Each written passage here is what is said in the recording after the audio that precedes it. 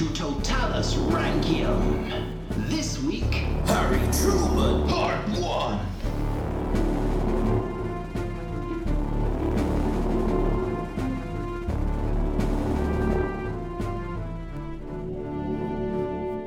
Hello, and welcome to American Presidents Totalis Rankium. I am Jamie. And I am Rob, and this is episode 33.1. That's a bit of enthusiasm, Jamie. You're looking shocked. A lot of enthusiasm, yeah. We're back. It's been a while. That's true. It's been a long time. I know the Roman one was back, but now this one's back. We've got this one up and running. I'm in a new house again. Yes. Yeah. But I'm settled. I'm here. And there we go. We're back with the American Presidents. And it's been a long time. It has been a long time. Do you remember who we did last? Yes, Franklin D. Roosevelt. Oh, yeah, that was good. Just before we started recording, I did realise I'd forgotten we'd done Herbert Hoover. Yes, you did. Completely off my head. Yeah, it's been a long time. It has. Yeah. But you know who we're doing today? Harold Truman. Harold Truman, or Harry for short. Yeah. Maybe. Well, let's not dilly-dally. That's an underused phrase, isn't it? It is. Andy from Saga Thing uses it a lot, but he gets told off for using it. Or it might be shilly-shally. I can't remember. Let's not shilly-shally or dilly-dally. No, I will not tell you off for using them. They are fantastic. Good. I'm glad you agree. Right. Well, we're saying this, but here we are, both dillying and dallying. Yeah. So we should probably start. Right, have you got an introduction? A blue sky. I'm going very easy on you. Very easy. A blue sky. Start on a blue sky, Jamie. With dragons. Damn it. With a dragon. What type of dragon? Not a massive one, but big enough to where if it went into your living room, it'd cause a nuisance. We can get rid of the dragon if you want. No, the dragon's got to stay. Start on a blue sky then, Jamie. I'm there. Yeah. And a dragon. Surreal, yeah. Yeah, it's a big dragon flapping its big leathery scaly wings. Oh, yeah. Yeah, making big noises every time it flaps.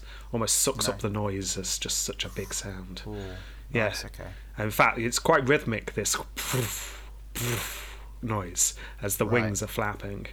And you're following this dragon, and it seems to be going in a downward trajectory. Trajectory.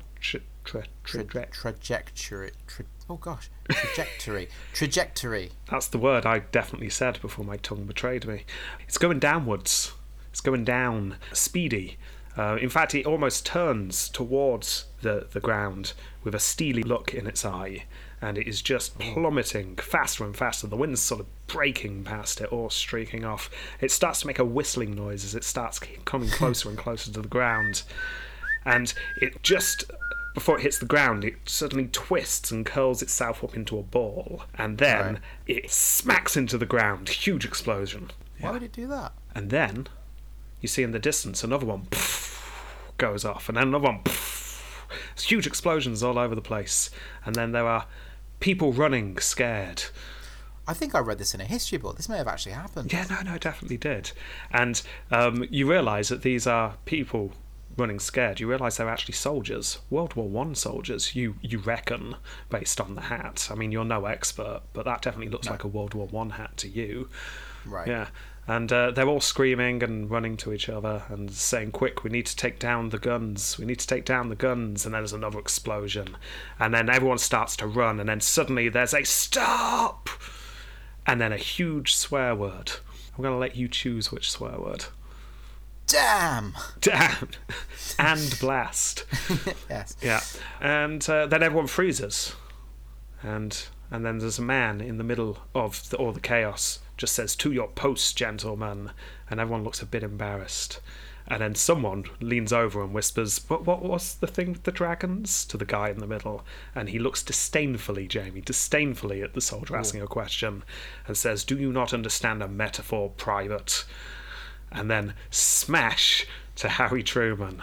That's reached a whole new level of weird. You're the one who put a dragon in it. I mean, with just the sky, this was going to be such an easy one to do. But you had to include a dragon, so the shells became dragons. Fair enough. Could have been worse. I could have made the dragons be pooping out the shells. Yeah, fair enough. You did the best with what you had. Exactly. So there you go. So you now know that Truman's life either involves being in World War One or dragons. Oh, he is a dragon. Is he a dragon? I'll let you judge. You can judge at the end. Okay. Yeah, I quite often say this and then we forget, but let's try and remember this time. At the end, you're going to say whether he was a dragon or not. Yeah? All right. Cool. Right.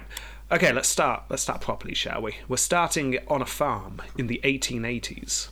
Long time ago. Long time ago in Missouri. We're with a man named John Truman, who was a livestock trader, and he married a woman named Martha. And the two of them had a son, but the son died shortly after birth, unfortunately, as was common back then.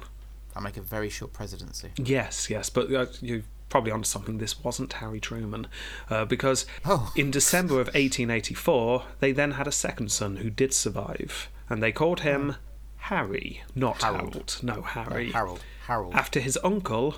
Harold. Yeah, well, let's say it. Yeah. After his uncle Harold, why not? But they could not agree on a middle name, unfortunately. They were either going to give his middle name as Ship, spelt with 2 P's at the end, or Solomon, after a couple of family members named Ship and Solomon. Mix them together. Solomon. Could do. Or Sip. Could work. Well, no, in the end, they came up with a compromise, similar to the compromise you just came up with, but arguably more ridiculous. Yeah. Do you want to hazard a guess? No middle name. No, they went for... Well, actually, no, you kind of got it. They ended up with the middle name S. Oh. Yeah, so he is just Harry S. Truman. The S doesn't stand for anything. It's just an S on its own, sitting there, feeling embarrassed about itself. Oh, you would, wouldn't you? You would. An S is usually a good, solid letter. I mean, and it's got such grace. Yeah, and then this poor S just left there. Oh, feeling it's unbecoming of an S. Feeling a bit stupid, a bit silly. Sad. Yeah, another word's beginning with S. Yeah. So there we go. We've got Harry S. Truman now. But just know he's one of those other presidents that doesn't actually have a middle name. Little factoid for you. Anyway, a few months later, the family were on the move. John was struggling with the business of selling mules, which is what he did. So they decided to up and move and see if that helps at all. They had another son around this time who they called John, after John. That's the dad. That's the dad, yeah. And then they moved again. There's lots of moving going on in the very early years. Harry recalled later that this was when his first memory was formed, despite only being 2 years old, which makes me sort of cough in the sound of a swear word slightly. Really? 2? Really? Can you remember when you were 2, Jamie? I think I have a memory of being a 2-year-old, yeah. I'm about to cough. I don't know, maybe I'm weird. I have a memory of when I was 3, I think, is my earliest, which I know sounds close to 2, but when you're that age, that makes a big difference. Yes. What's your earliest memory? Lying in a cot, hearing a wood pigeon outside. I didn't know it was a wood pigeon at the time. You weren't there stroking your little baby chin. Sounds like a wood pigeon. Yeah, I remember the wooden cot. I remember hearing that sound. Yeah. I remember my first memory going to an uncle's house. Oh dear.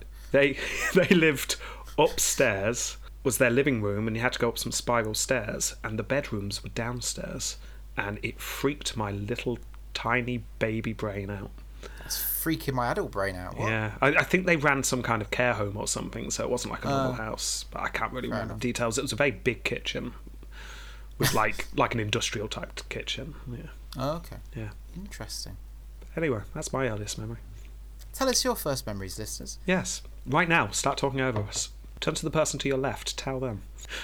I really hope someone on a bus is doing that now. Yeah. Well, my first memory... well, let's find out John's, shall we? Do you want to guess John's first memory? Animals. Yes, it involves an animal. Well done. Keep going. Riding an animal. No, too small to ride. Seeing an animal being killed. No. Just feeding an animal. Not quite. Chasing an animal around the garden. Oh. Yeah. It was a frog. Oh. So there you go. It's his first memory. Chasing a frog around the garden. Where was he born again? Missouri. Sort of like in the middle, and then to the right a bit. Okay. That's one of his earliest memories anyway, because the other memory of this time is perhaps a bit more memorable. There might be more of a reason why it's stuck in his head. He was thrown out of the window by his mother. Well, if you're not going to be willing to wash up the dishes, then... Well, exactly. Consequences. I should probably point out that this was done all in good fun, said the mother repeatedly afterwards. It's just a game. So you understand, Harry, when anyone asks. It was a game. No, it was into the arms of an uncle, apparently. Out of the fourth-storey window. Fair enough. Yeah. So there you go. That's his childhood, or at least his early childhood. A while after this, the family moved into Martha's family farm. This had 15 people on it in total, and there Harry recalls a very happy childhood. There was a swing on a tree that he could go out and swing on, which is nice, but I know what you're thinking. But what if it's raining? Yeah, what if it's raining? They got a fix for that. Grandad put up a swing on the inside as well. Inside the house? Yeah. See, that's cool. That's a good granddad. That's a good granddad, isn't it? Yeah. Yeah. So, outside swing, inside swing. It's just swinging all over the place. House of swingers. Yeah, it's great. Loads of fun. Little sister Mary Jane was born at this time. Harry learnt how to ride a pony and did other things that children did in this time on a farm. He also remembers that he pretty much could eat whatever he wanted at this time. He was quite often just treated to things. In fact, I'll quote him here. There were peach butter, apple butter, grape butter, jellies and preserves. Butter and jam, essentially. All the butters. Yeah. And jellies.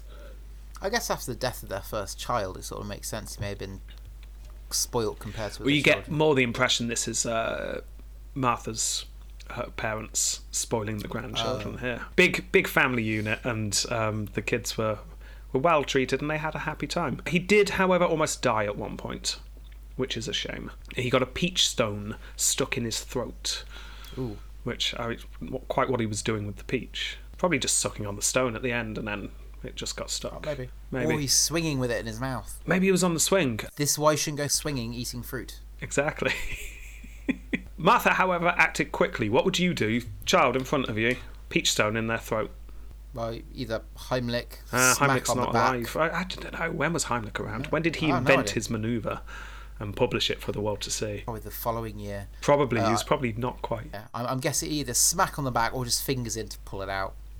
No. Oh, yeah, go on. You know those bellows for fireplaces? Yeah. Up the bum. That is thinking outside the box, but Martha thought outside the box in a much more clever way. Because I'm with you, and I'm guessing most people, your first reaction is get the stone out. Martha very impressively decided she wasn't going to be able to hook out the stone, so she just put her finger in and just jabbed downwards. Oh! Yeah, and just pushed it in. But what if it was like over his airway? It went past and then went down his throat and into his stomach. I mean, stops the problem of choking to death, but I'm guessing the next day was painful. But yes, there you go. He didn't die. You'll be relieved to know. And it was also Martha who was in charge of Harry's education around this time. She used a Bible to teach the boy how to read, which was very common for the time. And also, they realised just how bad Harry's eyesight was. He kept talking to walls and calling them Grandad and things. Oh, yeah, well, yeah. Or actually, more truthfully, it was during a fireworks display. It was noticed that he only reacted to the sounds. He wasn't going ooh, ah to the display of the fireworks. Only when they made a big noise did he turn around and get excited by it. Yeah, he was in fact diagnosed with flat eyeballs, which I had to look up, and it was nowhere near as exciting as I was hoping. No. I was hoping he literally had discs for eyes, but no, apparently that was just a way of saying far-sighted back then. Do you mean nearsighted? That's a very good point. You know what? I've written this down in my notes, and I've just suddenly realised that's wrong. It definitely said far-sighted in the book I read, but that doesn't make sense, does it? No, because you'd be able to see the fireworks really well. Yeah. You know what? Usually, if a mistake like this happened, I'd edit it out. I'd pretend it didn't happen. I'm going to keep this in. Homework for the listeners. Was he near or far-sighted? No. Whichever one it was, he was very... I'm guessing he was very short-sighted, because he couldn't see the fireworks. That makes sense, doesn't it? That's right. Yeah, that's logically. Yeah. It doesn't really matter either way. The fact was he couldn't see very well. That's the important thing. Yeah. A huge amount of money for the time was spent getting him some double-strength glasses, a variety of glasses that children never used. They were far too expensive and far too fragile. Children never had these things, but the family treated them to him with a kind of do not break these. And he was amazed. All of a sudden he could see.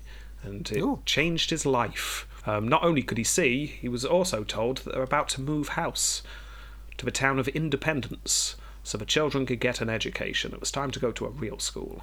And Harry liked school when he started. I'll quote him here, "I do not remember a bad teacher." And one teacher said of him, "He just smiled his way along." So it was all just very nice in school, apparently. Yeah, I'd like to give you some interesting stories of his school life, but there are none, or at least I came across none. Apart from diphtheria. Oh. Yeah. Was that a bully? Yes. Diphtheria caught him in the playground, stole his lunch money, and infected him. It was quite bad. He caught diphtheria so bad, in fact, that his limbs became paralysed. Ooh. Yeah. Do that. For about a month, he was bedbound, couldn't move at all. He was transported around using a baby carriage that they still had hanging around. Not what you want when you're 10 years old. But then, one day, just as suddenly as it came on, it suddenly lifted. So there you go. He's up and moving. But a month is a long time to not be able to move, especially when you're a 10-year-old. Time moves slowly when you're a child. It does. Yeah, so it would have been a very hard time. But Martha hadn't wasted this time. She made sure that Harry kept up with his education, so he was able to slot back into the school where he should have been, despite missing almost a year in the end. The recovery was slow, not being able to move for a month, but then slow recovery afterwards.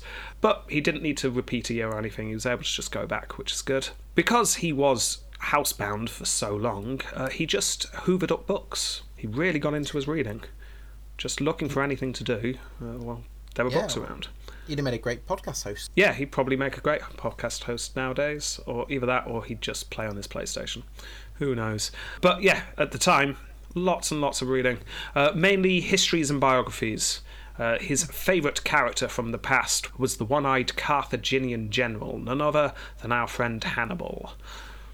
Very impressed with all the elephants and the Alps. Was he high-fiving at this time? Every time he turned a page, he used the movement to high-five himself. Oh. Yeah. Yeah, that's what he did.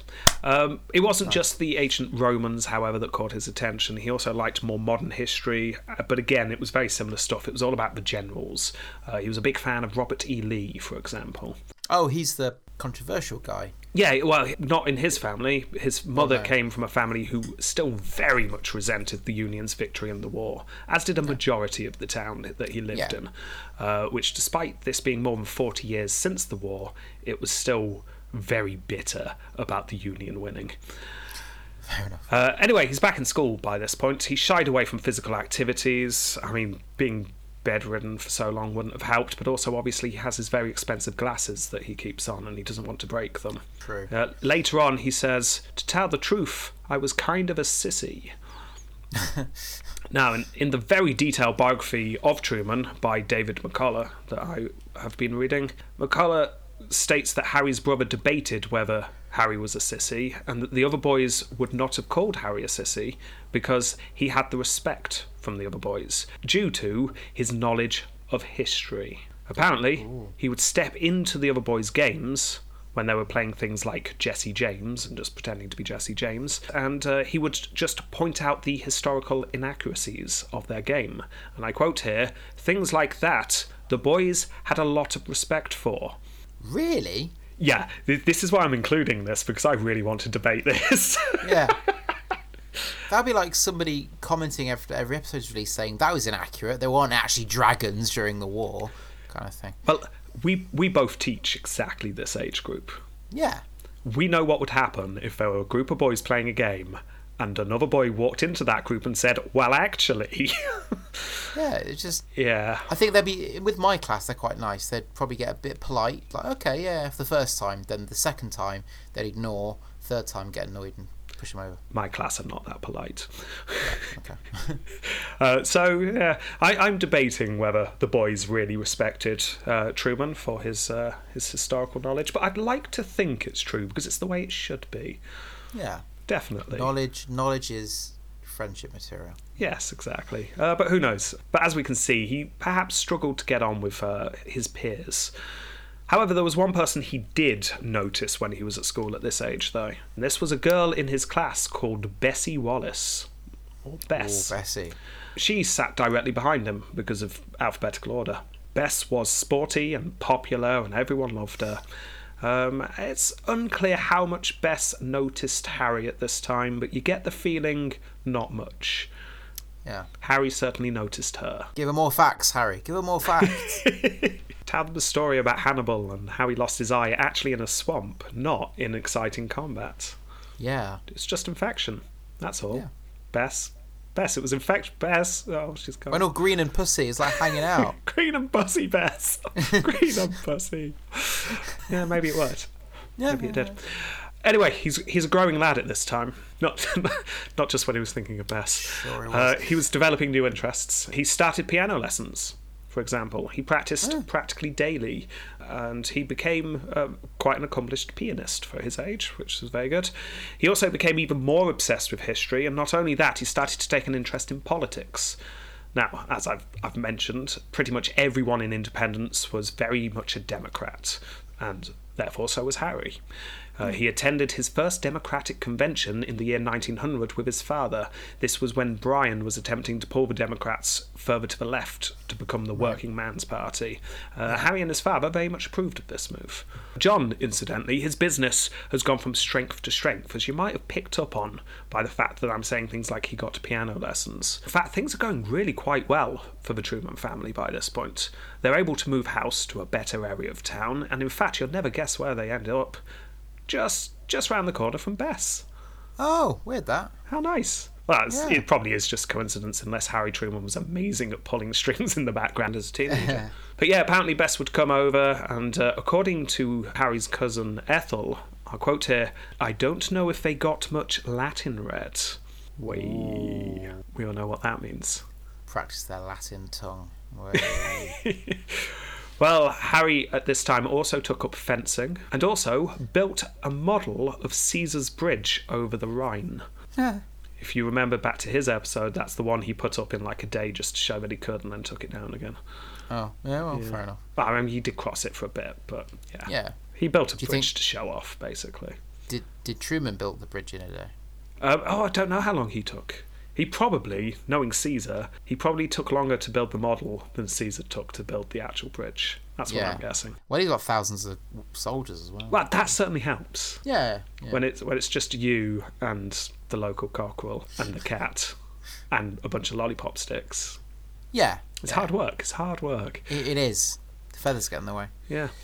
But that's his life. Generally, things are looking pretty good. He graduates school. His teenage years pass like that, essentially. Things are looking nice.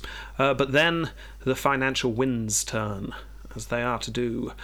John had made some great investments over the years. Like I say, Harry's childhood essentially was his family climbing the social ladder quite rapidly. That would seem quite normal to Harry. But then overnight in 1901, all of John's investments were suddenly destroyed by a bad investment. He lost literally everything overnight. They had to sell the house and move to a much smaller place in Kansas City. Oh dear. Yeah. Now, that's not great. This is a huge, huge shock to the family. Everything looked like it was going well, and then it just crashes and burns. Harry at this time really wants to join the military. I mean, after all, look what all his heroes in history did. They were all generals. So he's going to join the military. But West Point turned him down due to his eyesight. Fair enough. Yeah. So he was disappointed, but the idea was, okay, I'll go to college if I can't go to West Point. But obviously that's now off the table. The family have no money, so that's college gone. Instead, he's got to go and find a job. He finds a job in a mailroom, and then, shortly after that, as a construction timekeeper on the railroad. He was thrown into a life that he had not yet experienced. Everything had been all very smooth and calm and drinking lemonade on the farm porch kind of thing. Yeah. But he's now just been thrown into the working class. Like I said, his family were not rich when he was born, but they weren't poor. And this was definitely a new life. He was side by side with big hulking men just lugging parts of the railway track. According to his biographer, I'll quote here, "The talk included profanity and raw observations on life of a kind Truman had never imagined." Swear words, Jamie. that you couldn't even imagine. Can you imagine it?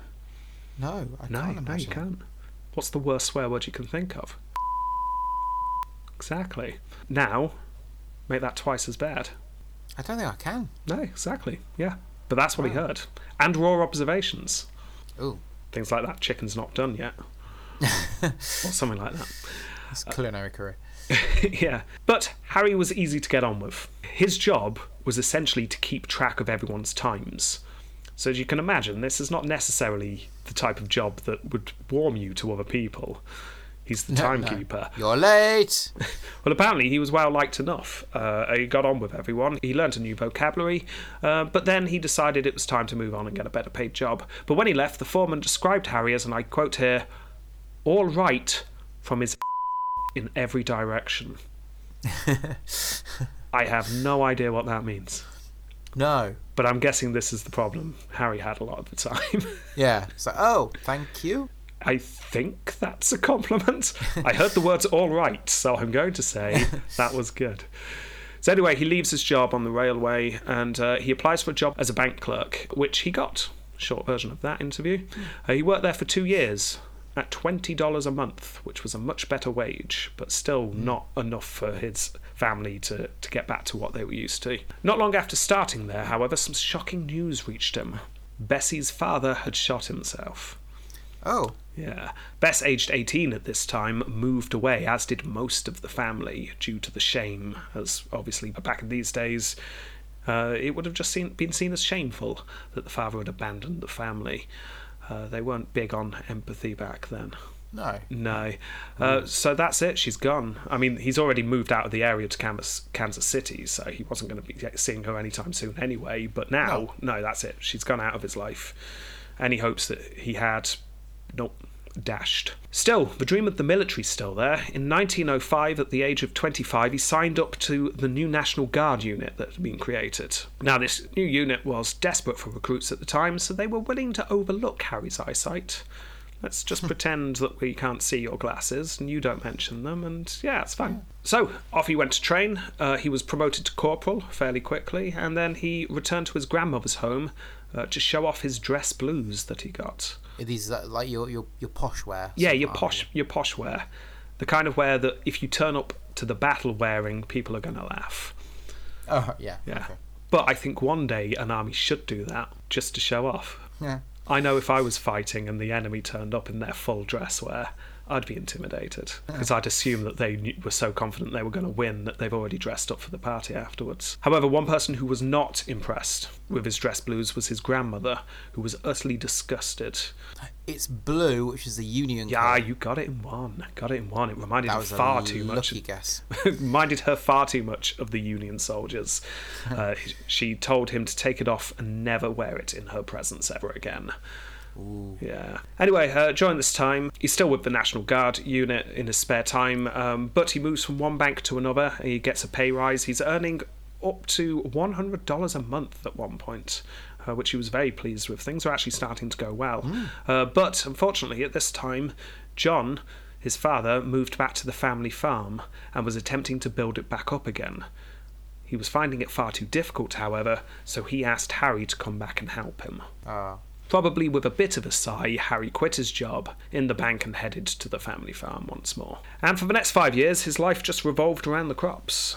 He rose before dawn, he ploughed the fields, milked the cows, he shouted at the horses, he prodded the hay, he Poked the gopher. colluded the cockerels. Dallied with the ducks. Exactly. Whatever you do on a farm. He grew to hate it, utterly hated it, especially dallying with those ducks. They don't know how to dally. They don't.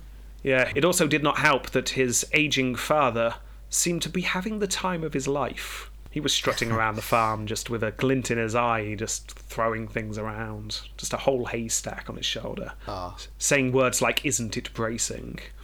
Yeah. And just really sucking in really hard and saying things like, "Oh, country air," and lots of things like that. Food always tastes better when eaten outside. Yeah, he probably even put his thumbs in his braces, Oh. dipped his knees, pulled out the braces slightly. Oh. Yeah, and just looked around with an ear of corn in his mouth. I could picture you wearing braces. I'm surprised you don't. I don't have any, but maybe I should wear braces. I think Maybe so. I should, just so I can do that move. Yeah. Yeah. Harry, after working in a bank for a while, this wasn't him. He didn't enjoy it at all. After 3 years of being on the farm, however, he managed to do something to interest him. Through a contact he had made in the bank, he joined the Masons. Oh. Oh yes, he did all the secret trials and the thing that you don't talk about, and he put the thing you don't mention In the what's my diddle. That's the one. Yeah, all those things. Yeah. Being a big history fan, something really appealed to Harry about being in a club that the likes of Jackson and Teddy Roosevelt had been part of.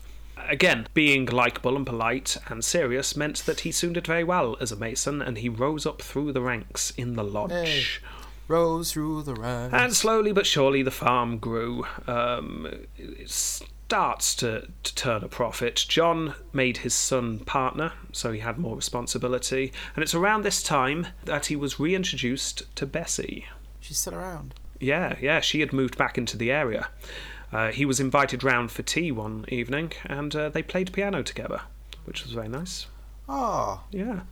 They still lived far enough apart that it was a struggle to see each other often. They were still hours apart. But, I mean, this is America, rural America. I mean, your neighbour's probably 2 hours away at best. So, but if you can't see each other, then what better than to become pen pals and just write to each other very regularly? Hundreds and hundreds of letters were sent back and forth between the two around this time. We don't have any of her letters. Unfortunately, we've only got his, so we don't get to see both sides. That implies a very awkward situation as well. Or that we just lost some of the letters. We do have the letter from a few months later when he proposed to her. Oh. Yeah. She said no, didn't she? I'll quote.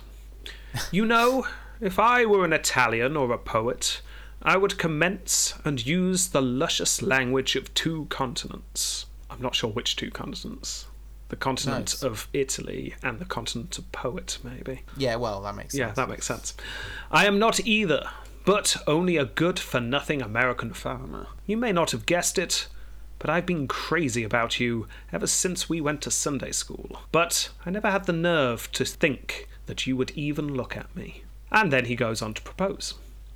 The trouble with proposing via post, however, gives you time to think. It gives you time to think, and it gives you time to wait for the reply. Yeah. Yeah. He waits. He waits. Oh. He waits. Oh. I mean, they're neighbours as well, which makes it even more awkward. 3 whole weeks pass. And then he gets a phone call. Phone call? Yeah, they've got phones. Which makes you wonder why the letter. Maybe he just found more comfortable writing. That does make sense. Yeah. Because actually talking to someone on the phone, I hate doing that. Yeah. I don't like doing it. You're right. If I was to propose to someone either over the phone or via letter or email, I'd definitely choose the latter. I did it via text message. Did you? Classy. Yeah. Emoji and would you? Is there an emoji for would you? Like a ring, a wedding ring, then the word would you. Oh, right. And the shrug emotion. Yeah. Yes. Yeah. Yeah. Good. Yeah, he essentially did that, just in letter form. Yeah, he got a phone call, and you'll be pleased to know he got a short, succinct answer. Was he pleased to know? Not at all. The answer was no. Aww. We obviously don't know what was said, and we don't have her letters, but we do have his next letter where he thanked her for taking him seriously and not laughing at him, and that he understood that she needed someone far better than him. Again, I'll quote, "I've been so afraid that you were not even going to let me be your good friend.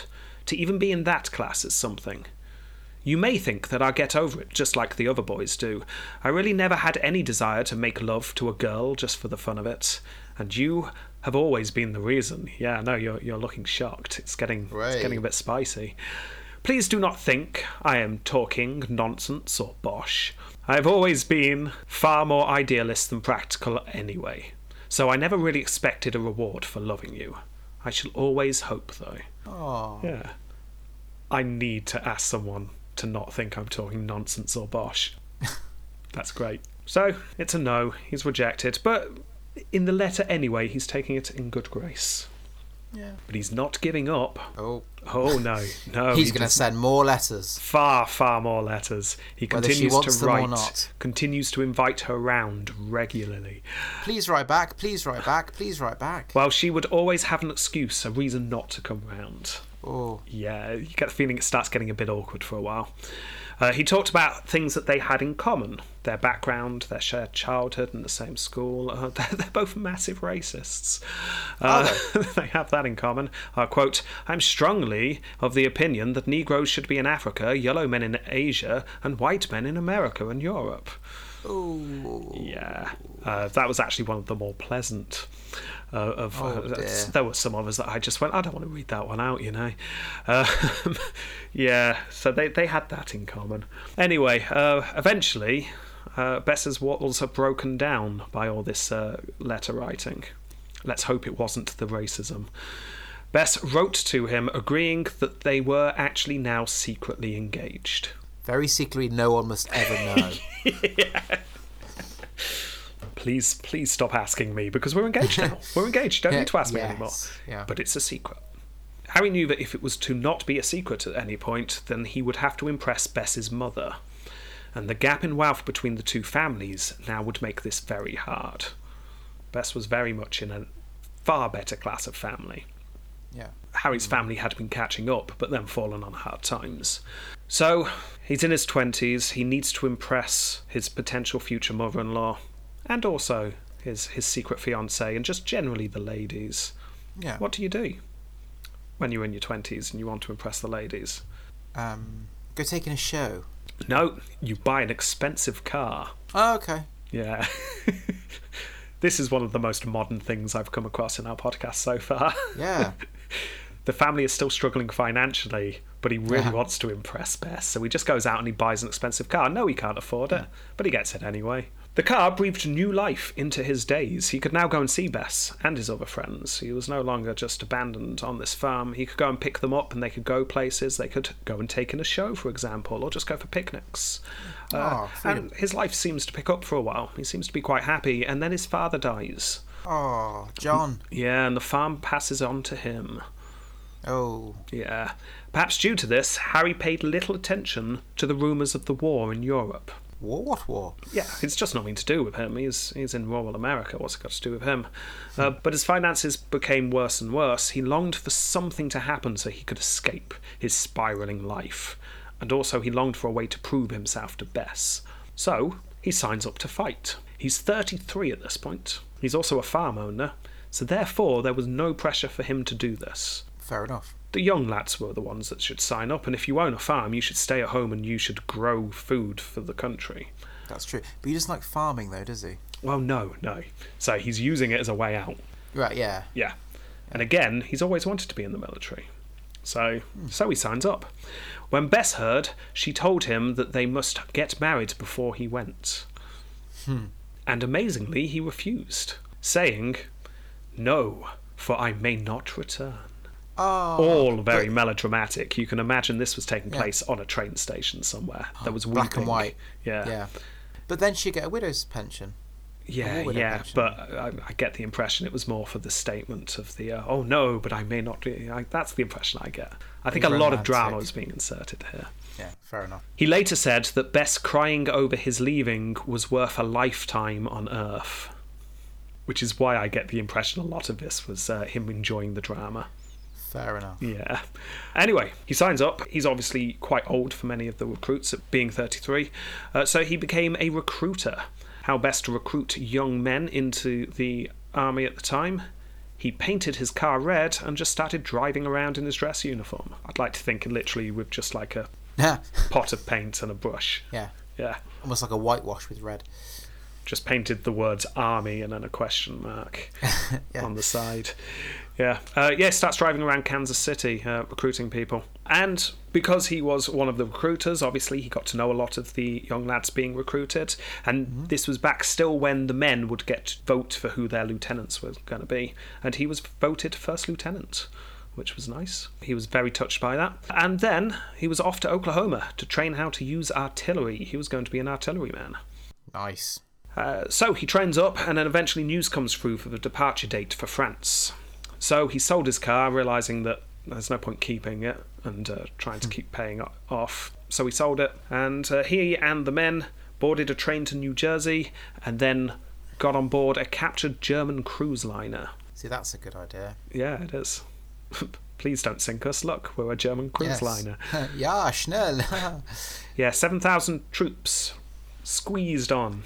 Yeah, they did that, didn't they? Yeah, well, I don't know. It depends how big the cruise liner was. If it was a cruise liner for 10,000 people, maybe they were spread out. Cocktails. They did that with the the Olympic. They converted that into like a... Yeah. That was a medical ship, wasn't it? But I'm guessing they weren't spread out in cocktails, though. I'm guessing crammed in. Oh, yeah. The whole load extra was like barracks and bunks. Yeah. Cramped, hot, several people to a room. That's the kind of thing that will be going on. But still cocktails. Well, the weather was perfect, apparently. Lovely sunny weather, really calm sea. Nice. Really nice and calm. The kind of sea that just seems so flat and perfect that a submarine could just easily rise from and start shooting torpedoes. Oh, yeah. Yeah. It was perfect submarine weather. Something all the men were very aware of. Very stressful journey across the Atlantic, just going to sleep, hoping you weren't going to be woken up with the cabin filling with water, with no hope of your survival. Yeah. But eventually they get across. 2 weeks it took to get to France. Wow. But they get there. Harry was promoted to captain at this point. What's he done? Oh, to be fair, we are skimming some. He did do some training. He did an interview back in America when he was training. I thought you can interview to be captain. Well, apparently it was really horrible. The guy doing the interview, it was him and two other men who were trying to get promoted, and they were just ripped apart, and they all assumed they'd done really badly. But actually, no, he got promoted. But he only found out once he was in France. It took a while for it to go through. So he's captain now, which is nice. He found himself teaching logistics to men younger than him, but with far more education. I mean, he didn't go to college, but he did do the training, and he understood it, and now he's teaching these young men who've gone to all these fancy colleges. He was then put in charge of 4 guns and 194 men. And these 194 men had a reputation. They were largely a hard-drinking Irish Catholic unit, which I believe is what was sewn into their badge. Just a picture of a Guinness. Yes. Harry looked like a bank clerk in his glasses and his fairly small frame, and he just did not really look like someone you're going to be intimidated by. So he sets out to go and talk to his new men. I'll quote him here: "Never on the front or anywhere have I ever been so nervous." The men were used to their captains, because they got through them apparently, coming in hard and trying to browbeat them. So they were used to people shouting at them. They didn't care. They got their Guinness. Harry, however, stood in front of them and said nothing. Nothing at all. Oh. The silence stretched out. And then he gave a very crisp "dismissed" and sent them on their way, after just staring at them, eyeballing them for a while. Do you think he was just freaking out? That's exactly what he was doing, yes. He later said, the men may have thought, I'm paraphrasing here, I've not got it in my notes, but he said something along the lines of, the men may have thought I was trying to achieve something, but I was just terrified. Oh. Yeah, even if the men did think he was trying to achieve something, it didn't work, because they gave him a Bronx cheer, apparently, which I had to look up. It's just a raspberry. Oh. Yeah, just one of them. So, not a great first impression. Later that night, a fight broke out, and many men in the unit ended up in the infirmary. Yeah, not good. Captain Truman spent his entire night trying to get to the bottom of all this, and then posted a list of men who had been demoted in the morning. So it was a tense start, but he quietly proved that he would take no bleep from the men. But he wasn't going to rant and rave. If you mess about, I will just demote you or send you on your way. Just a quiet sort of... Yeah. And soon enough, he won enough men over that they stopped openly mocking him. But it wasn't the best of starts. No. Anyway, they trained for about a month or so, and then they finally see some action. And here we are in the thick of World War One. This is our first time over to World War One, isn't it? Yeah, first time we've seen anyone fighting in World War One. Yes, That's what I mean, definitely. Yeah. Anyway, the battery was set up on the edge of a large valley, and they were ordered to shell the German position, which was posted roughly 4 miles away. It'd been raining a lot, and everyone was just slick with mud after setting up all their guns. They set up, they let rip for half an hour, just as night is falling. They send all the shells over and just try and demolish the German position 4 miles away. They fire over 500 rounds. And I'll quote one man who was in the unit: "We were having a hell of a good time doing it until we woke up someone over there." Yeah. Well, the idea was half an hour, short, sharp burst, get as much artillery over there as possible and try and flatten them. Then quickly pack everything up, throw them on the horses and leg it.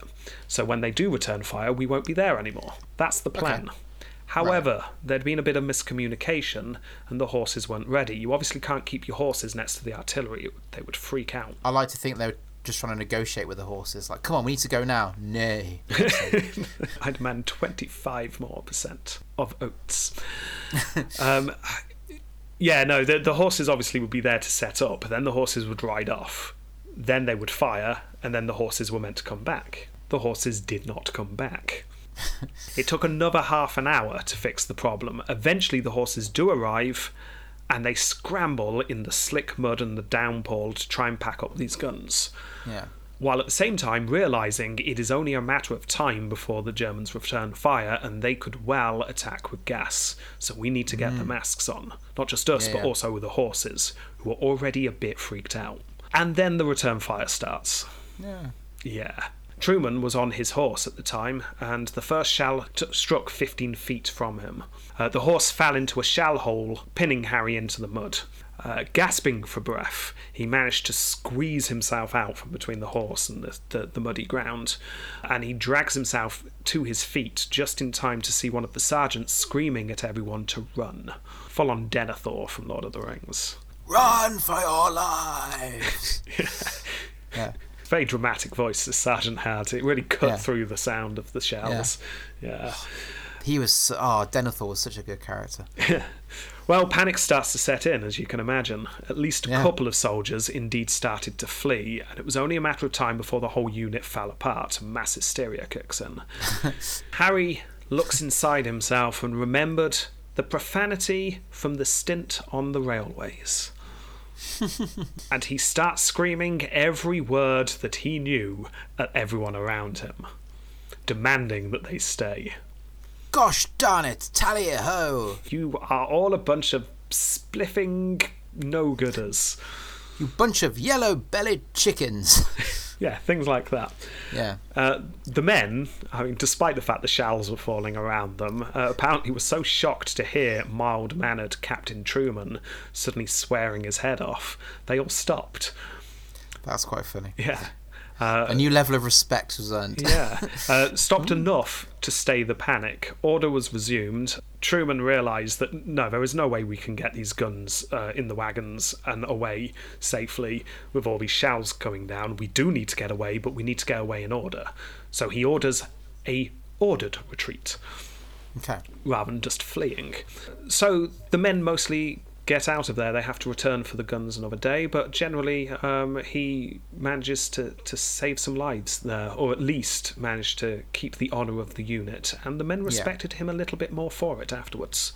Anyway, the war continues. Harry and his men see many horrors, as you can imagine, many dead.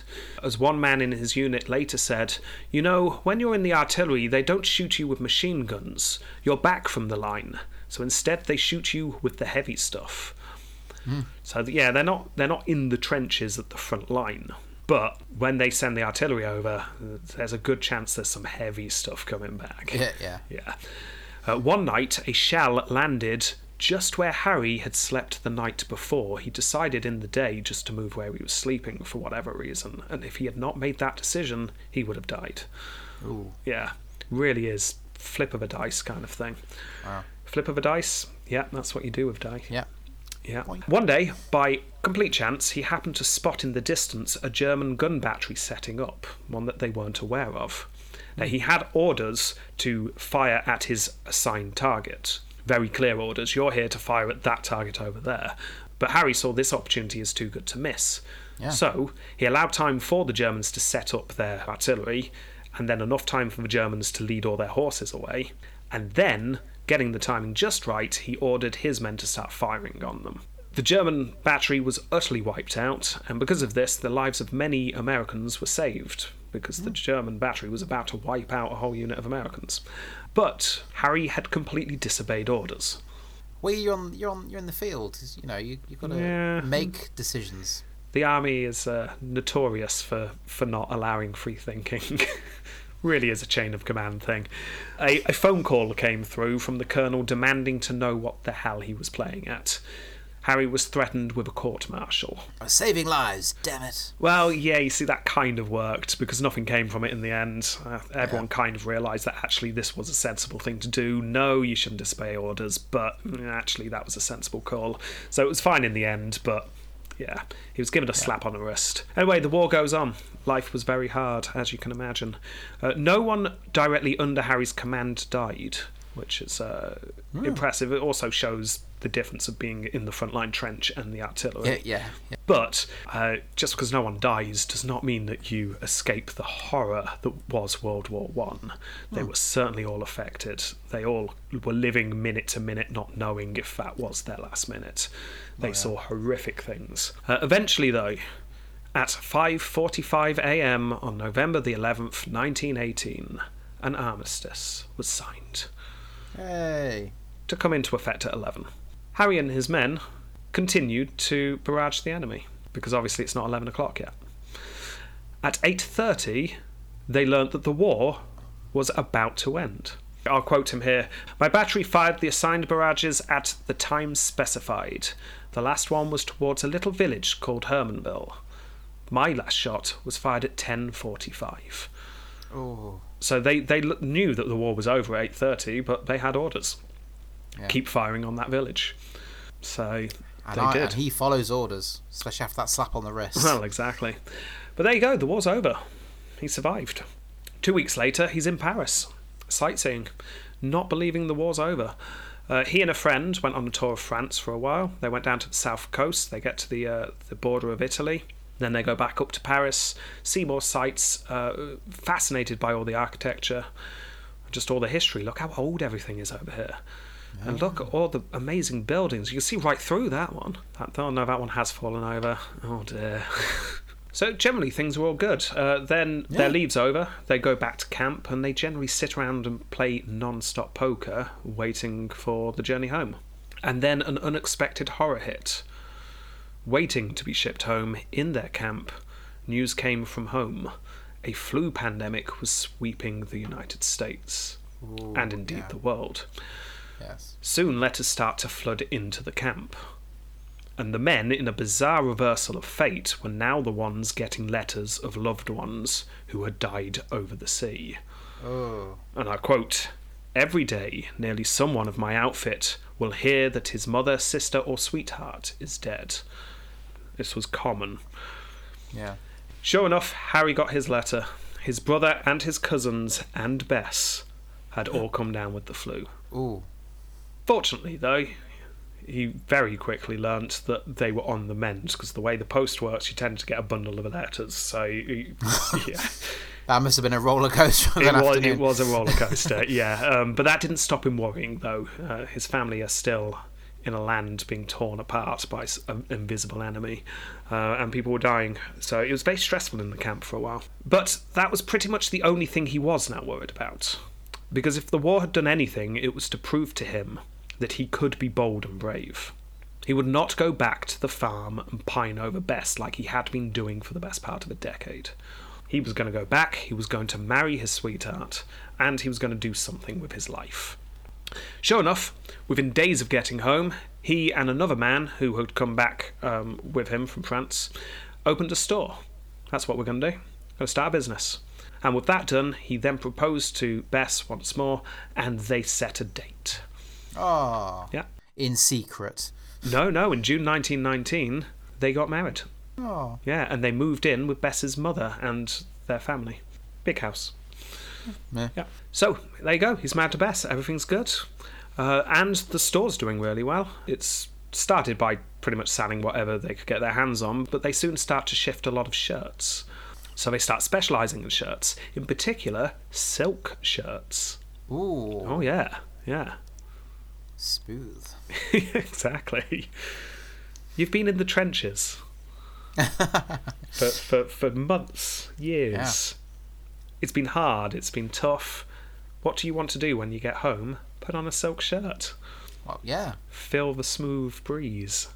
100% lice free. Yeah, exactly.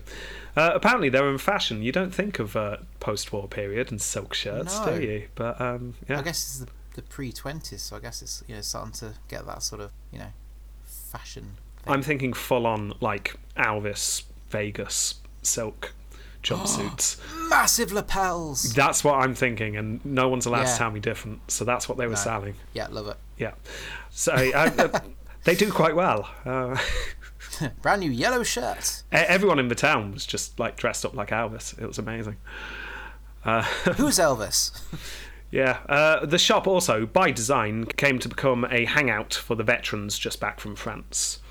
Because obviously they knew people and they'd come in to buy their silk shirt, jumpsuit.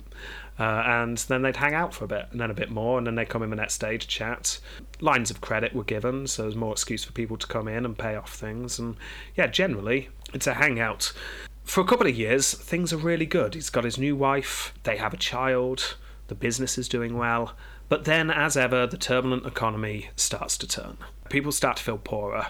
And a little bit too late, Harry and his partner realised that perhaps silk shirts were not what you could call a necessity.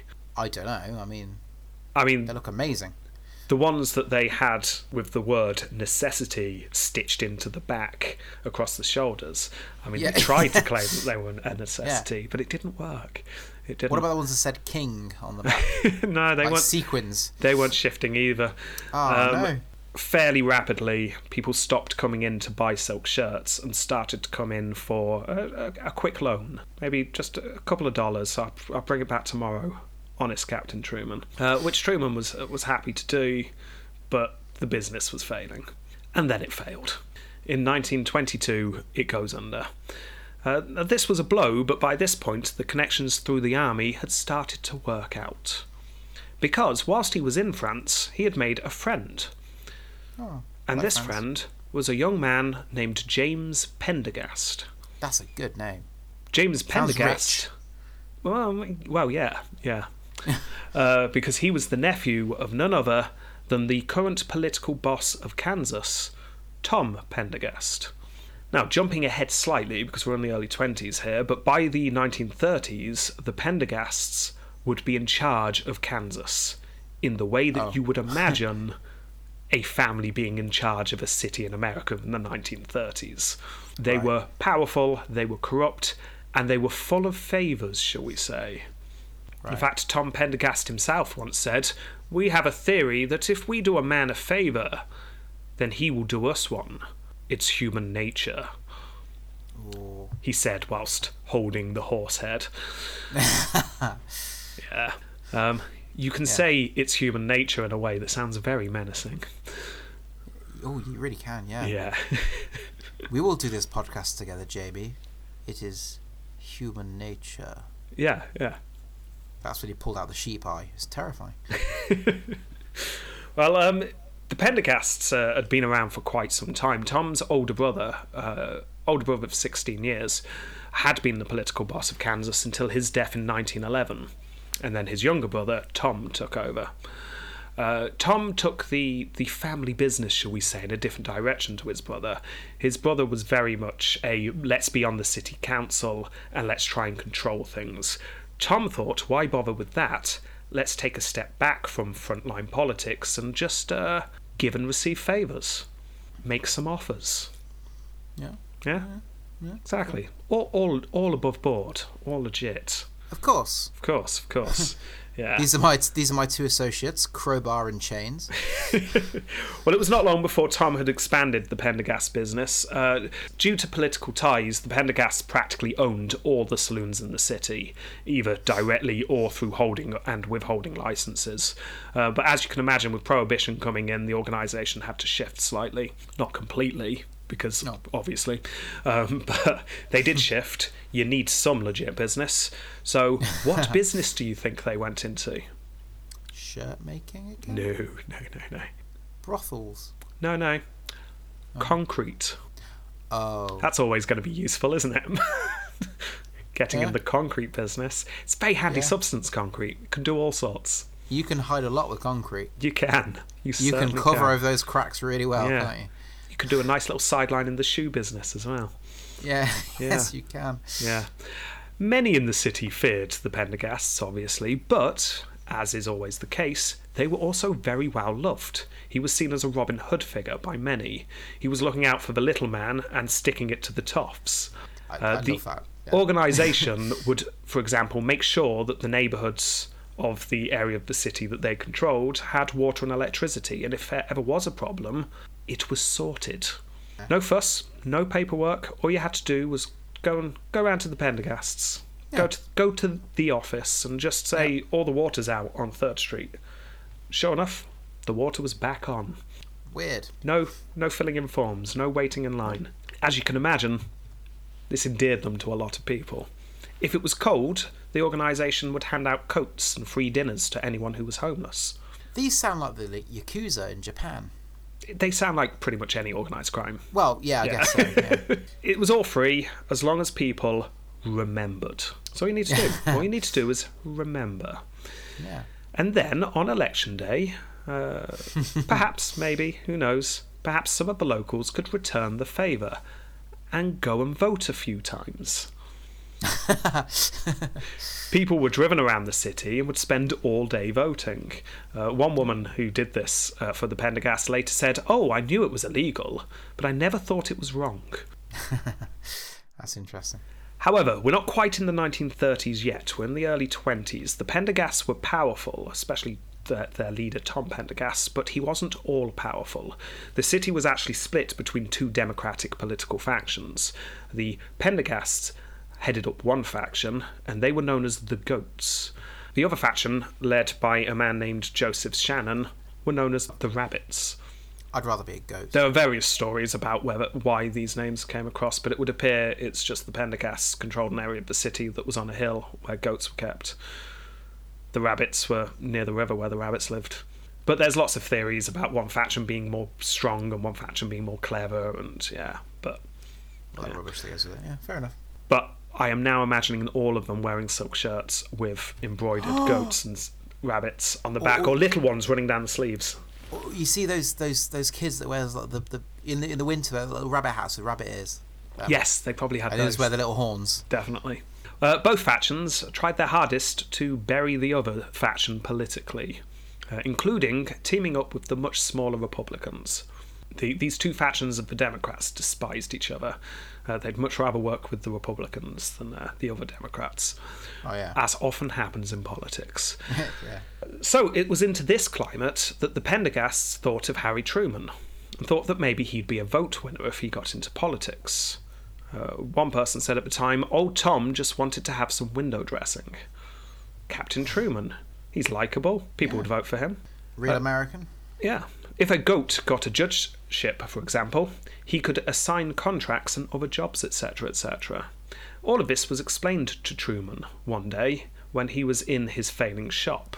His friend James and his friend James' father, Mike, came to see him. Mike, by the way, is the brother of Tom Pendergast, so... Right. Yeah, a high-up Pendergast. They came to see him with an offer. Are crowbar and chains behind? No. This was one of the nice offers. Okay. Yeah. Right. And Truman, very grateful, I quote him, "I went into business all enthusiastic. I lost all that I had and all that I could borrow, and Mike Pendergast picked me up and put me into politics, and I have been lucky." And he won the upcoming election through the skin of his teeth. 12,000 votes were cast, and he won just by 279. But when he did... It was a fairly standard 2 years as a judge, so there's not much to report here. Truman just got on his job. But now, when I'm saying judge, it was an administrative judge. He wasn't in courts giving sentences. He was essentially... he's not a lawyer. Yeah. You didn't need to be a lawyer to be an administrative judge. All you needed to do was sit in an office and sign bits of paper to say, yes, this contract can be yours, and things like that. Fair enough. Unfortunately for Truman, because he was happy with the money, in 1924 the Republicans were riding a wave and Coolidge had just been swept into power, and Truman was one of the many, many Democrats who were voted out at this time. So he was forced to look elsewhere for employment. He spent a couple of years selling membership into an automobile club, which is interesting. He made a couple of investments that utterly failed, and things start to look tough. They start to look hard. He could really do with some money. But he kept in contact with Mike Pendergast. Is there anything available? He sent word. Because what I'm doing right now is not working. I've got a daughter now. I've got a wife. I need money. Mike took Truman to go and see none other than Tom Pendergast himself, the big chief. Is this like a Godfather scene here? This is definitely a Godfather scene, yeah. Yes. Yeah. Horsehead at the ready. There are fiddles playing Italian music as he walks in. Not that Pendergast was in any way Italian, but yeah. Do you know, I've watched The Godfather, but only I think about half of it. I fell asleep. Oh, you should. I know I should. I enjoyed it, and I resisted watching it for ages and ages because I'd seen a couple of classic gangster films like Casino and Goodfellas and found them incredibly long and boring. So I assumed The Godfather would be the same. No, Godfather's actually good, as is 2. And then they stopped making them. Yeah. How about, suggested Mike, we give him the collector job? That sounded good to Truman. I'll have the collector job. You get a lot of money being a collector. But no, Tom said. He'd promised the collector job to someone else because democracy. Instead, why don't you be a presiding judge? I mean, you've been a judge before. It's a similar job. You'll get a bit more money. Why not? You're a county's chief executive is what you'll be doing.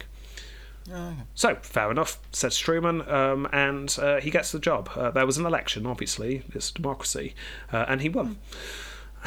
Nice. Yeah, that's all you need to know about that. Don't ask too many questions. Yeah. He was back in public office once more, and for the next 8 years, he filled the role.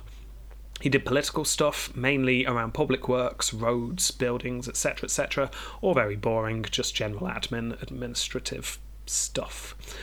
However, he didn't forget what he was there to do. And if the Pendergasts ever wanted a man in a certain job, or a company on a certain contract, he made sure it happened. Yeah. Truman would later say, I'm quoting, "I wonder if I did the right thing, to put a lot of no-amount sons of on the payroll and pay other sons of more money for supplies than they were worth, just in order to satisfy the political powers." You can tell that time working with a working class is really... I know. Oh. I'm going to bleep it out. That's what I'm going to do. But just know, listener, that word that you invented in your head that was twice as bad as the worst word you can ever think of. Oh, yeah. That's probably what he said. Yeah, anyway, he wades through the corruption. That's what he does. He finds it difficult at times, but he continues, rationalising with himself that he's doing a greater good. Yes, occasionally he needs to do a favour. But doesn't everyone? This is the real world. Come on. Well, yeah. It's the only way to get stuff done. After all, he's helping build roads and schools and hospitals. And without him, there's no way someone else could be in this pen-pushing administrative job to do exactly the same thing. So he's going to continue. Yes. He helped corrupt people. He wasn't corrupt. He probably told himself. Before he went to sleep. Yeah. We are now hitting the 1930s. 1930s of politics in America. You can't avoid this stuff. You just can't.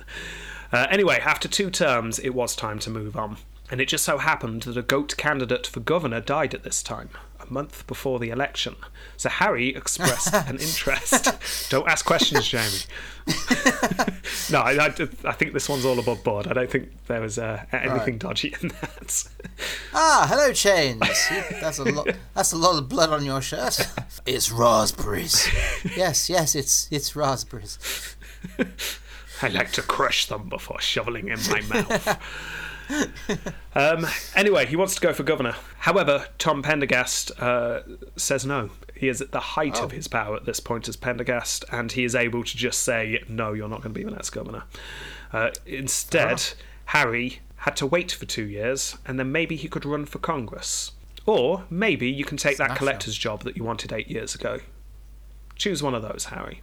Harry was offended. He wanted the governor's job. He felt slighted. He'd done his stint for the Pendergast. Surely it was time for a reward. So, because of this, he decides to step away. He walks away from it all. Fair enough. But then 2 years pass. He's approaching 50 by this point. And he starts to worry about his future. So, he approaches Tom and asks for the run at Congress. Actually, yeah, can I be a senator, please, Tom?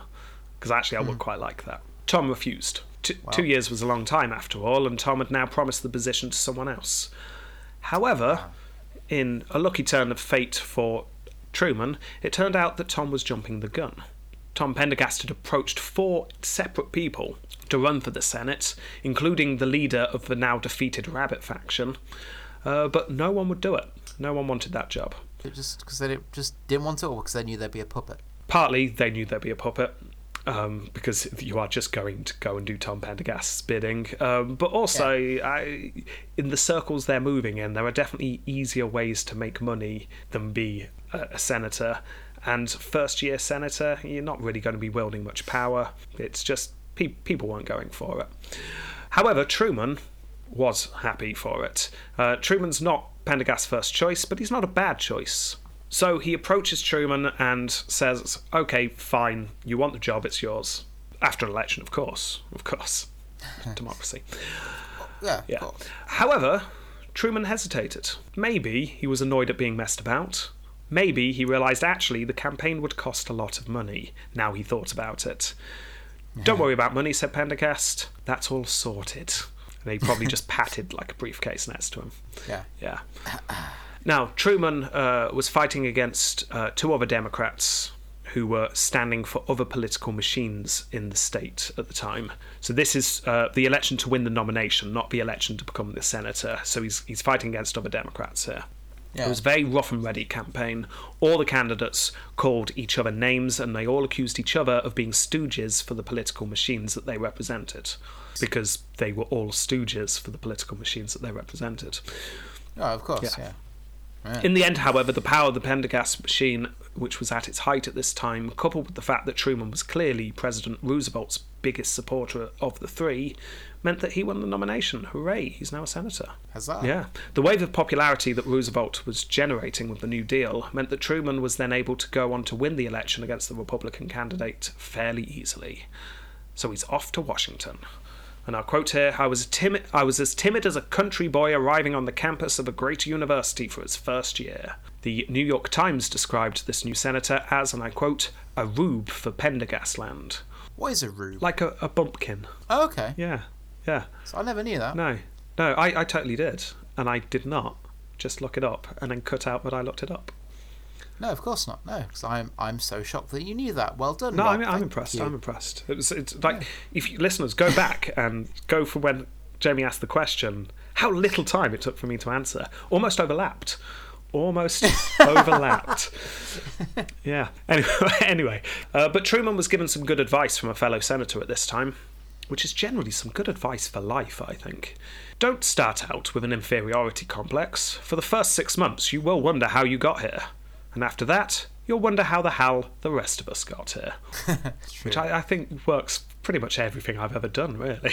I guess so, yeah. Because I get a lot of imposter syndrome. Oh, yeah, I'm surrounded by imposter syndrome. But then, quite often... every now and again. Quite often you're going, yeah, I know I'm terrible at this, but so is everyone else. How does the world function? Yeah. Yeah. It's insane. Anyway...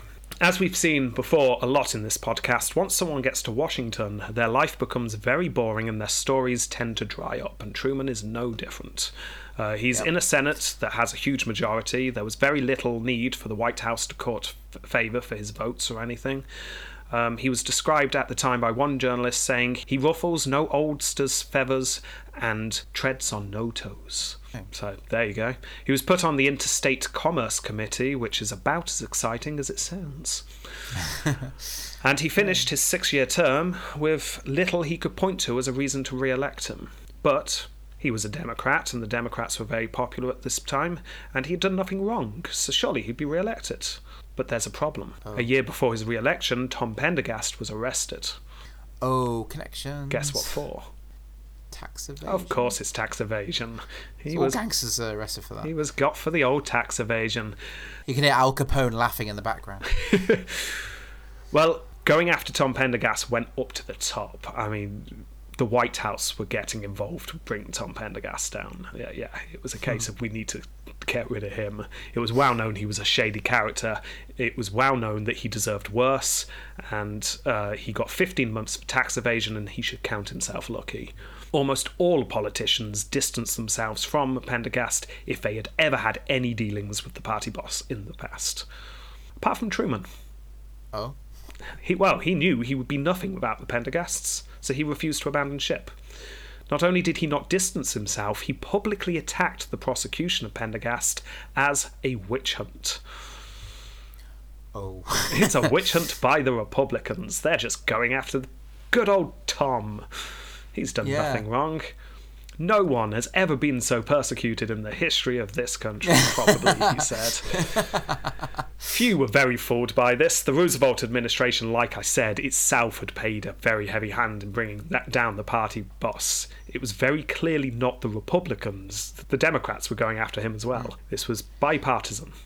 So did Truman just keep saying the same lie over and over again? Then? Pretty much, and it just made him look corrupt.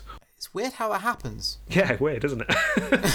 Keep defending the obvious corrupt man, you end up looking corrupt. Yeah. Yeah. He wrote to Bess when he realised that things were going wrong. The terrible thing done by the high-ups in Kansas City will be a lead weight on me from now on. Sure enough, the Roosevelt administration saw no reason to help Truman out in his re-election, and the Missouri press also would not swing behind him after his display of defending Pendergast. So even though it should have been a shoo-in, actually things looked a bit dicey in his re-election. However, never discount the incumbent advantage. It's a huge thing in politics. Truman spoke very loudly about the benefits of the New Deal. Oh, the New Deal isn't the New Deal. Great, I love the New Deal. Do you love the New Deal? I love the New Deal. New Deal's, yeah. New Deal. Yeah. Old Deal. need to get rid of that. Yeah, need to get one of these bad boys, he said, slapping the New Deal next to him. Look how shiny it is. Yeah, look how new and shiny. He also talked loudly about how the military must be more prepared in case the war in Europe spilled over into the Americas. Obviously, World War II is starting up at this point. Yeah, it is. Yeah. And he scraped through a win using this. So he's back in Washington. He starts his second term very much like his first term. But then something happened that would change his career and his life. Yeah. The attack on Pearl Harbor. Yeah. Yeah. As covered in Roosevelt's episode, the country were utterly shocked. Allegations of treason, sabotage, and corruption flew around. There's no way we were caught unprepared. It must be a problem with the military or treason or something. Yes. Someone on the inside, surely. Exactly. But yesterday, sir, we had a manicure session for the soldiers. Massage lessons. I mean... You're right. Let's look into the masseuse. Yeah, it just so happened that Truman was heading up a committee at this point. He was the chairman of the Military Affairs Subcommittee. Even before Pearl Harbor, Truman had made it his hobby horse to make sure that the military were up to scratch, ready for a war in case we need to be. He'd already toured several military bases to see if any of the allegations of waste held up any merit. He essentially went from army base to army base with a clipboard and his glasses. Oh, no. Yeah. He was everyone's best friend, I'm sure. Yeah. Well-liked fellow. Yeah.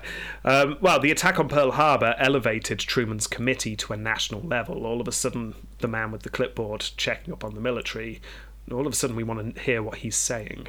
Is the military up to scratch? Did you find anything? Was the military fit for purpose? And the Truman Committee, as it started to be known, started up hundreds of hearings and issued dozens of reports. Overnight, Truman becomes a national figure. Ooh. So prominent was this committee that Truman found himself on the front cover of Time magazine. His committee was called America's First Line of Defense. In fact, so rapid was this elevation into the national conscience that when the next election came up, many were talking about Truman becoming the next vice president.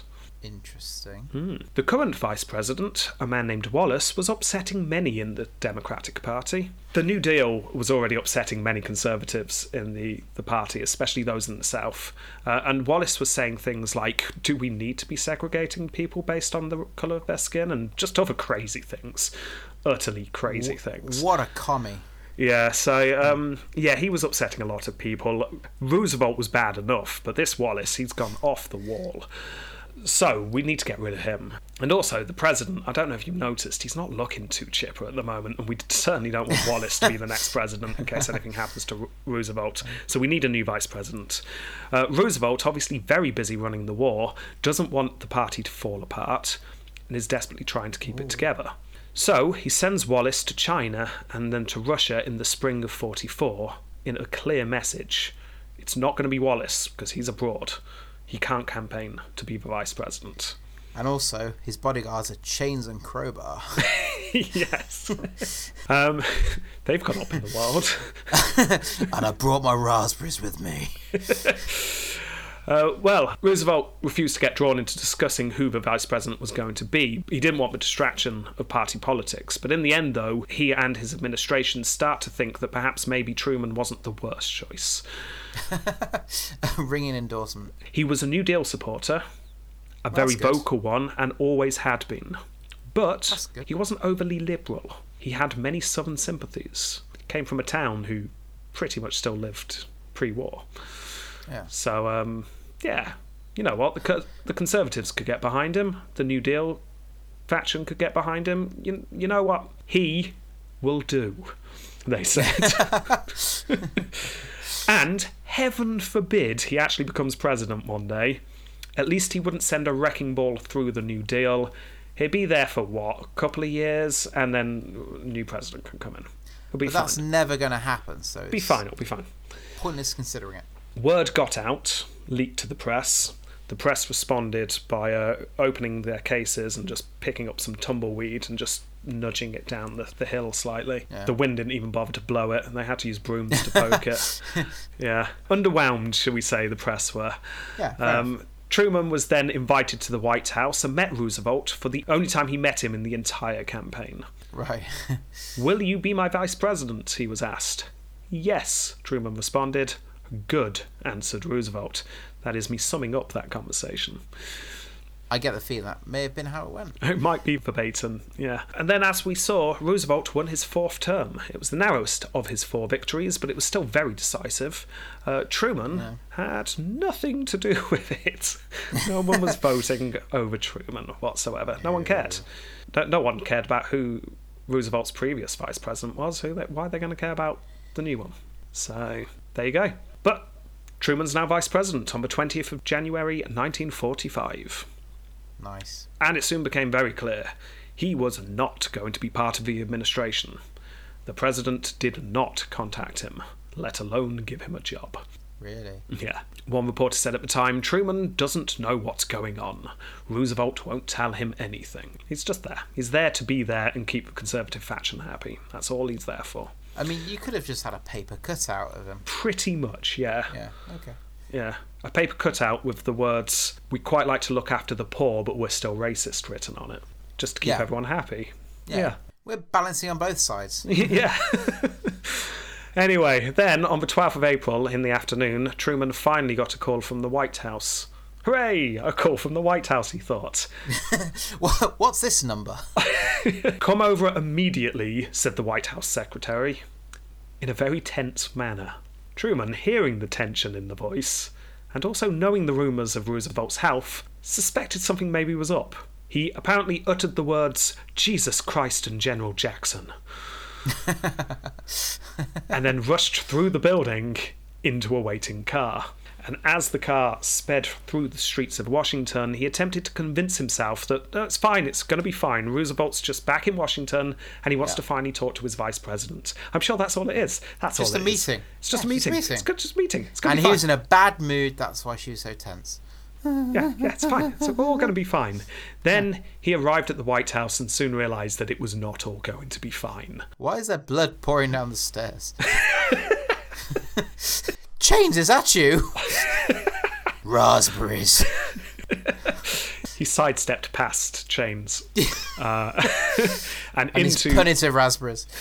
into the president's quarters, where Eleanor Roosevelt was waiting. "Harry," she said, "the president is dead."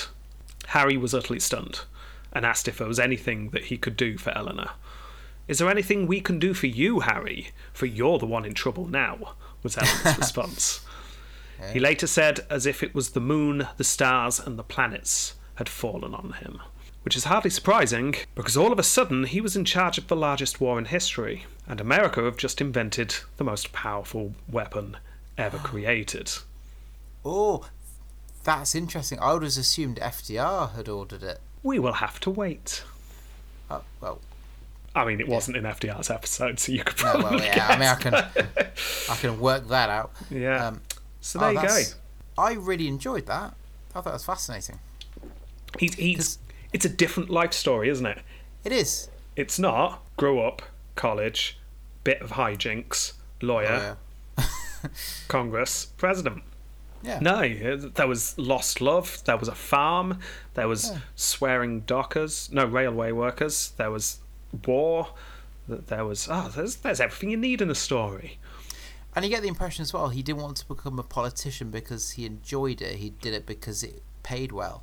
Oh, yeah, very much so. He became a politician because he needed money, and the easiest way for him to make money was to do a crime boss's job. Yeah. That was fascinating. I'll tell you what, apart from the obvious racism, I'm liking him quite a bit. Yeah. It's a good story.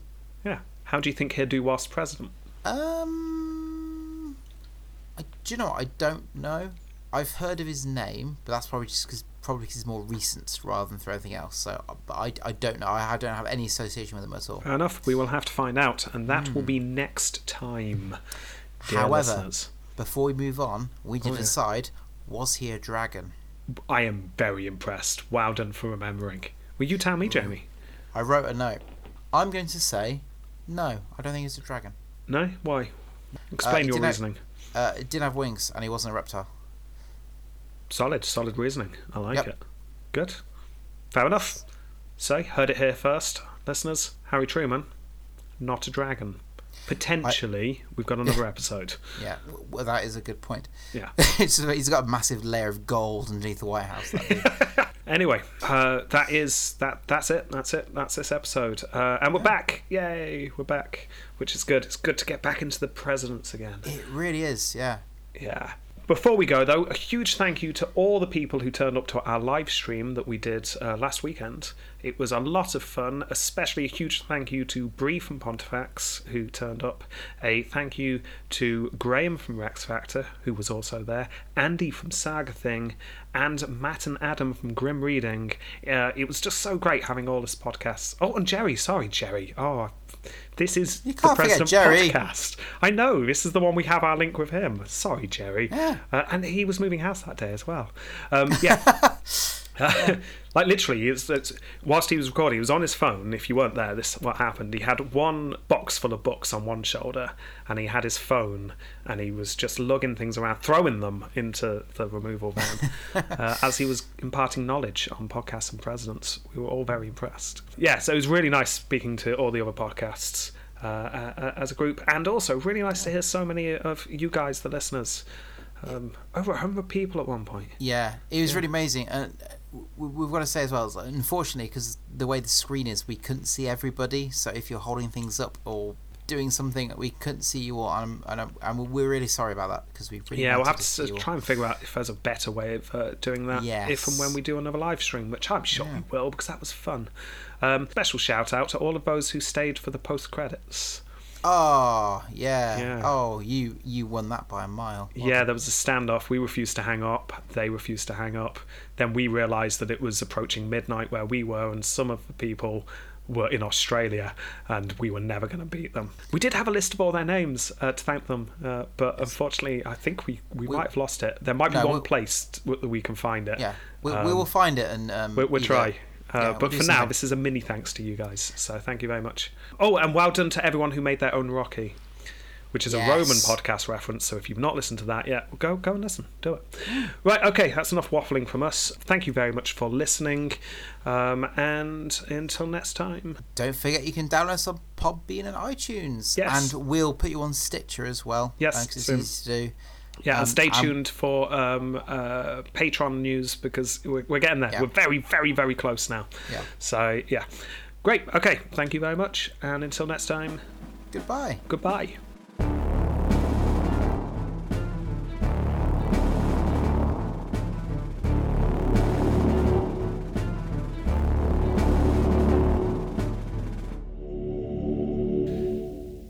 Hello, my son. Come into the room. Tom, pleasure to meet you at last. It's good to see you. I hope you don't mind chains and crowbar around the room.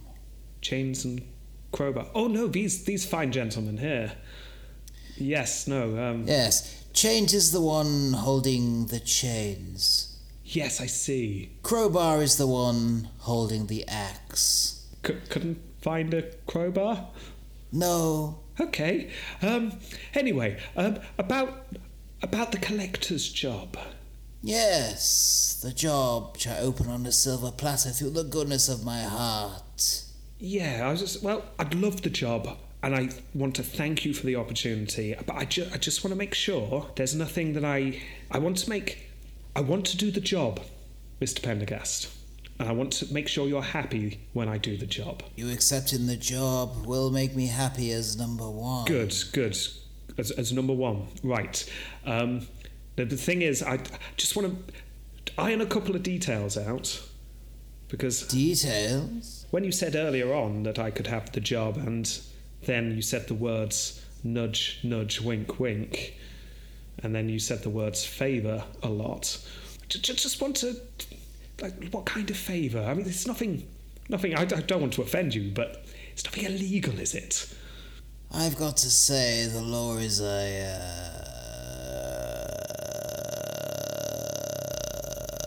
flexible beast. It is, I would argue, subjective. Yes, no, you definitely could argue that. You could definitely. That is an argument that you could make. And if you were to think of the law as subjective, would I be doing anything illegal? You'll just have to sort something out. Get rid of a minor issue. Right, I'll be honest, these terms are arguably vague and possibly worrying. What do you mean by issue? Let's just say we have a problem that needs solving. Yes, no, you did say that, and I would love to help you. Problem, you say. Tell me more. We have a person that needs to be gotten rid of. Right, got rid. Mr. Pendergast, I'm just going to say it. Do you want me to kill someone? What insinuation? What do you think? What kind of organisation do you think we're running here? Oh, good God, no, that'd be awful. No, we just want you to fire Jeff and book Eric in the accounts department. That's all. If you put chains off his raspberries, I mean, oh, Harry, I truly don't think you're the kind of fellow we are looking for. Good day.